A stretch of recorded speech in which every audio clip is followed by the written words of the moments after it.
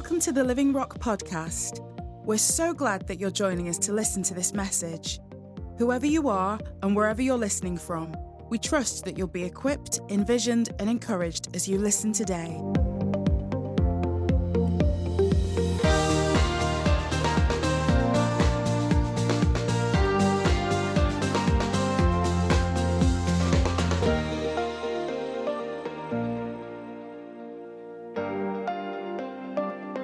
I was up most of the night, and it wasn't jet lag, and it wasn't being at the Huntsman restaurant last night where they cut so much meat for me I could have made a shirt out of it, really. It was ridiculous amounts of meat. But God had me up thinking about you and praying for you, and they're all good things, by the way. I just felt the Lord, if you could just get this in your mind, He was looking over from heaven down. And He was looking at this congregation with anticipation of what was about to happen. And that caused me to fear the Lord, because I knew I was the one who was coming to speak. I'm not the only one who's going to minister this morning, certainly, but I'm coming to speak, and I was just honestly filled with the fear of the Lord, not wanting to make a mistake, wanting to say exactly what He wanted me to say, because these are, in the very best sense, critical days for us here. And how we will align ourselves with what the Holy Spirit wants to do is going to be the thing that determines our fruitfulness. And I just felt God give me, even before I left Canada, just the word that He wanted me to share with you was about wineskins. And so if we can turn in the scriptures, please, to Matthew chapter 9.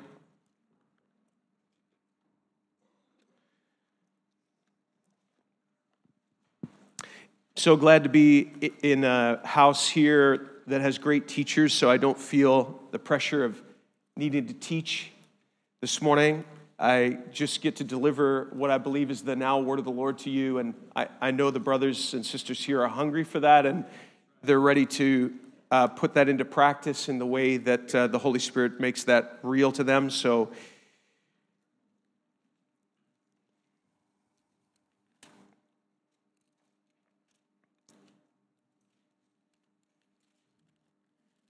Matthew chapter 9, verses 14 to 17.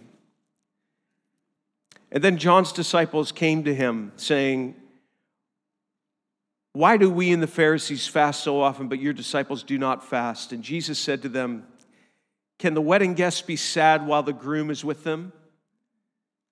The time will come when the groom is taken away from them, and they will fast. But no one patches an old garment with unshrunk cloth, because the patch pulls away from the garment and makes the tear worse. And no one puts new wine into old wineskins. Otherwise, the skins burst and the wine spills out and the skins are ruined. But they put new wine into new wineskins and both are preserved." I just want to talk to you simply about wineskins and wine this morning. And this is both corporate and personal, because the Holy Spirit dwells in each of us individually, but also corporately He dwells in us, doesn't He? We are the temple in which God is living in. We are the end-time temple, the church of the Lord Jesus Christ, that He will fashion into His own home, His own habitation, the place where He dwells by His Spirit. And that is an awesome responsibility and privilege to have God choose out of anything He's created, us to live in. It's amazing. And the Scriptures encourage us, don't you know that your bodies don't belong to you, but that the temple of the Holy Spirit. The Holy Spirit has come to take up residence on the inside of you. That should put a smile on your face. I'm glad we don't have to carry out this life with God in a legalistic sense, always looking at an external set of laws to keep us in the Spirit. But the Spirit Himself who lives in us will keep us in the law of love as we just give our lives to Him. And there's some characteristics about wineskins that are really important for us to look at. When new wine goes into a new wineskin, that wine ferments, it moves, it expands, and the wineskin won't be doing its job if it doesn't expand along with the wine. Amen? That's where Jesus said, that's why no one puts new wine into something that's already had the new wine experience and has now become old. The great thing is about us is that in every season of God working in us, we can become that new wineskin. And that doesn't mean we have to jettison our roots, break relationships, become something opposite to what we have been to keep pace with the Spirit. No. I believe in every move of the Spirit, God just continues to add and add and add and add. It's not about being trendy. It is about keeping pace with what the Holy Spirit is doing. And the job of the wineskin really is not to set limits on where the new wine wants to go and what the new wine wants to do. The whole job of the wineskin is to host the wine. It's not to dictate, even though it does have borders, it's not to dictate to the wine. It's to facilitate the life of the wine that lives on the inside. Do you understand? And that's why it has to be flexible. And this is my first point about wineskins this morning, is that they have to be flexible. They have to be nimble. I love how much variety there is in the body of Christ. We have big church bodies. We have smaller church bodies. And God assembles those for his own purpose. And just because you're a large church body doesn't mean you cannot be flexible. You do require more organization than smaller groups. But organization is a blessing, not a curse. And we could learn more about organization in Canada with what we're doing. Richard, I'm looking at you. Bless you. Bless David. Bless the elders. This is a very well-organized, well-run church body.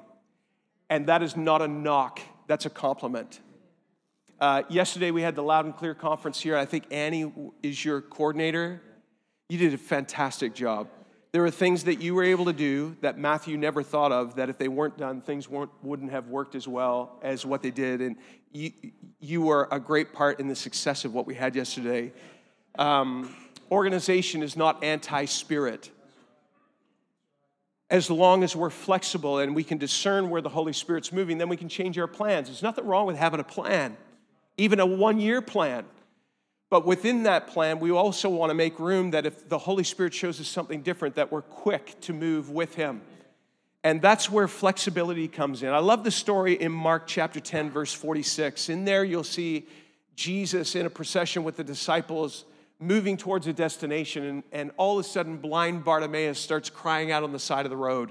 Blind Bartimaeus wasn't the only blind person that Jesus would have met. He would have met hundreds of blind people, probably healed them all if they asked for healing. There was never a person who came to Jesus who asked for healing who was not healed. And if we're still not seeing healings 100%, the gap's not with God. The gap is somewhere in our faith yet, somewhere in our maturing, and that's okay. We're all still growing. But this one blind man on the side of the road began to cry out, "Son of David, have mercy on me. Son of David, have mercy on me." And there was an organized procession. There was a destination they needed to hit. And there would have been hundreds, maybe thousands of sick people that they would have had to pass by on the way to their destination. Yet this particular man caught Jesus' attention. And the disciples even wanted to move on. They said, just be quiet. Come on, dude, you know where we're going? This is the Son of God. We got a destination to go. But no, Jesus stopped the whole thing right in a second to meet the need of one blind man.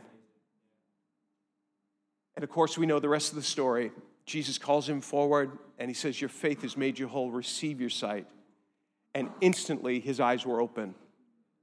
We can't be so fixed on our destination that we miss those encounters along the way that God wants us to have with individual, seemingly insignificant people that Jesus, through us, wants to extend his hand to and love them. We can't be so trusting in our organization and in our plan that those moments when the Holy Spirit says you need to stop and you need to do this, that word, God doesn't find us unwilling to do those things. Amen?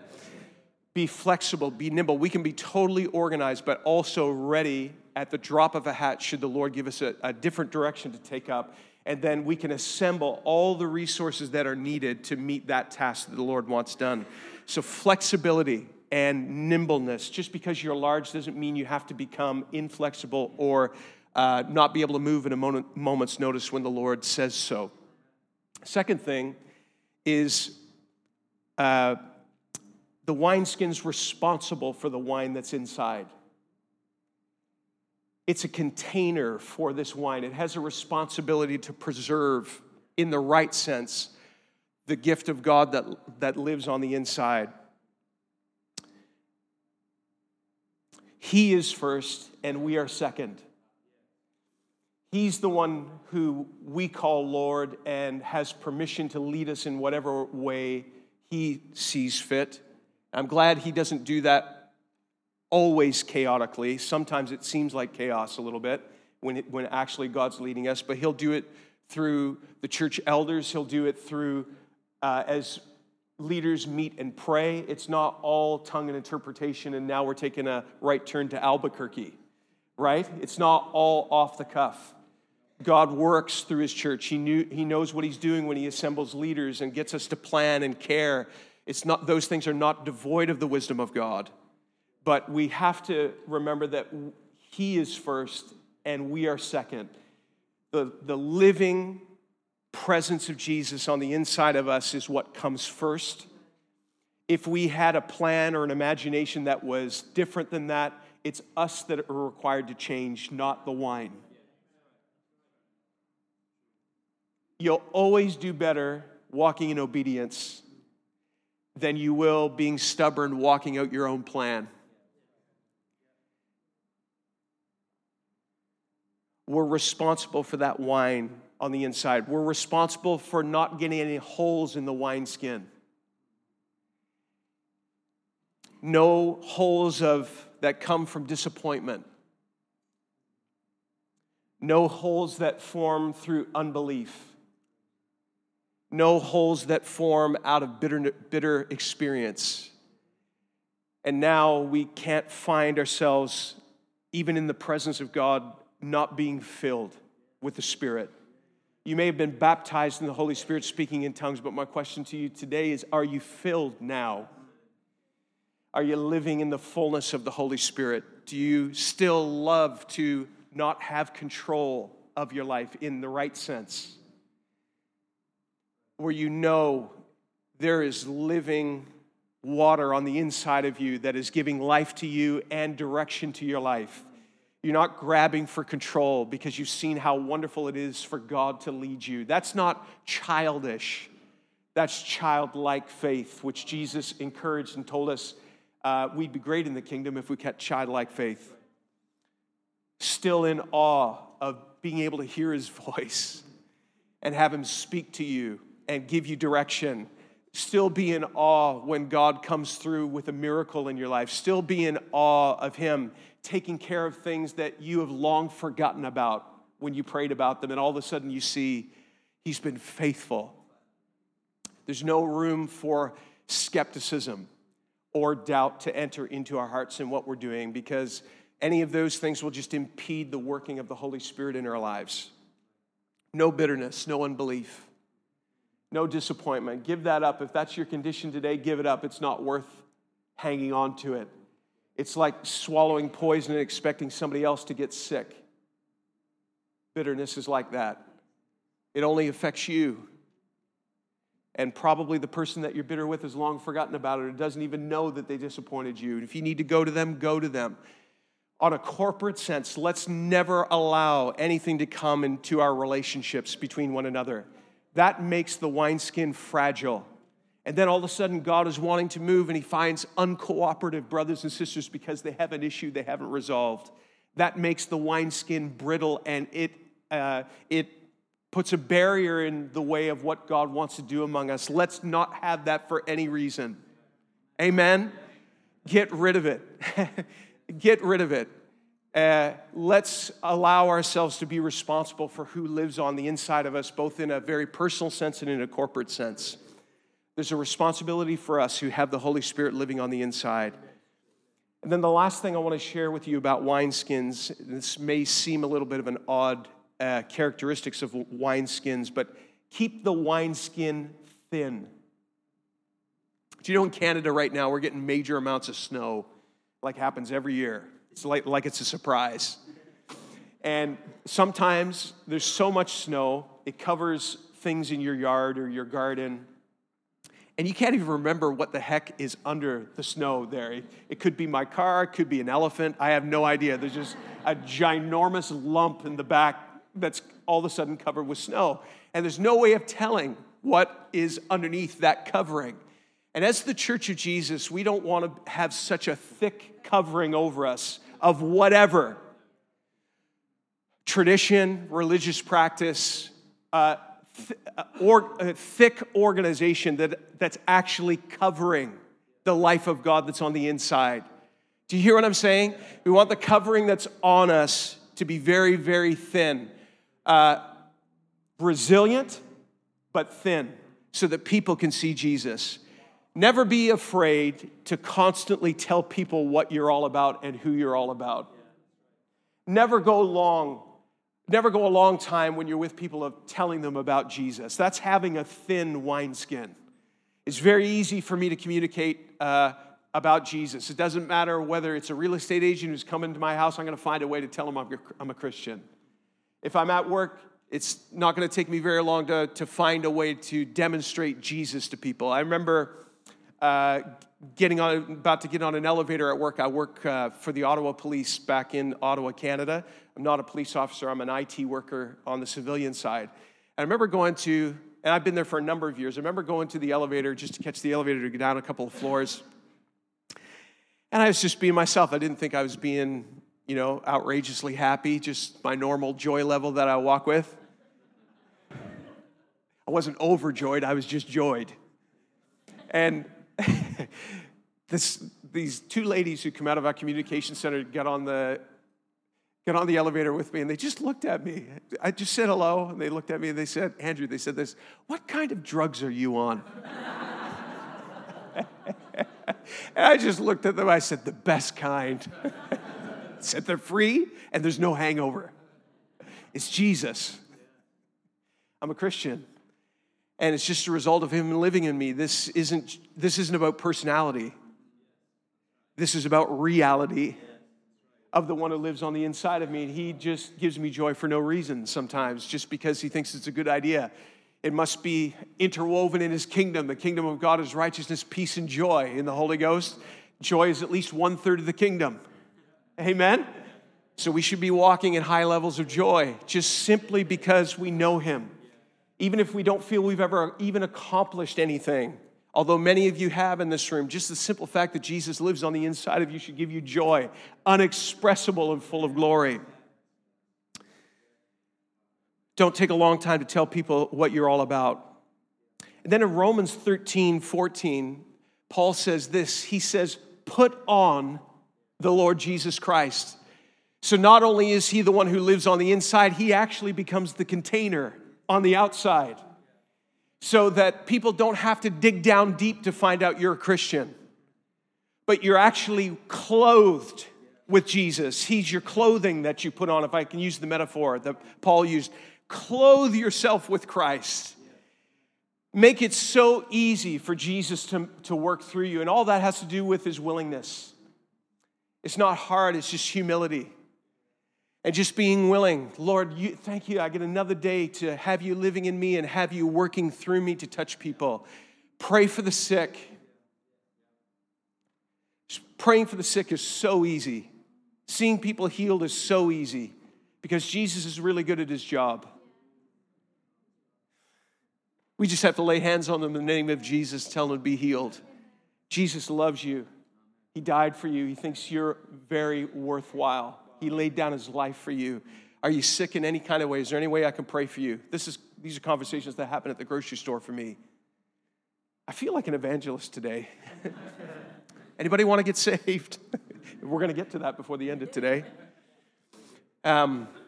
Just pray for folks. Just they can sense love that God puts in your heart for them. It's not a duty.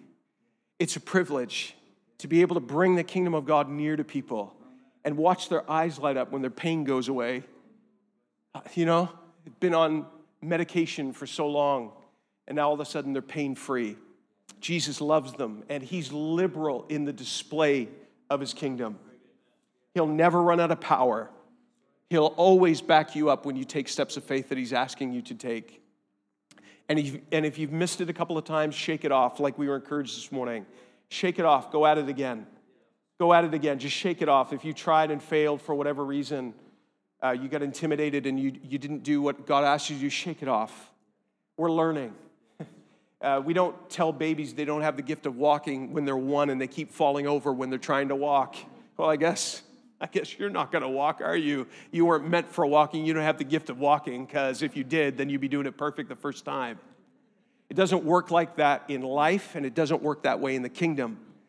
Listen, it doesn't have to be perfect for it to be 100% God. Because we're all in various stages of learning. Let me hurry on here. Jesus becomes for us both the treasure that lives on the inside of us and the container.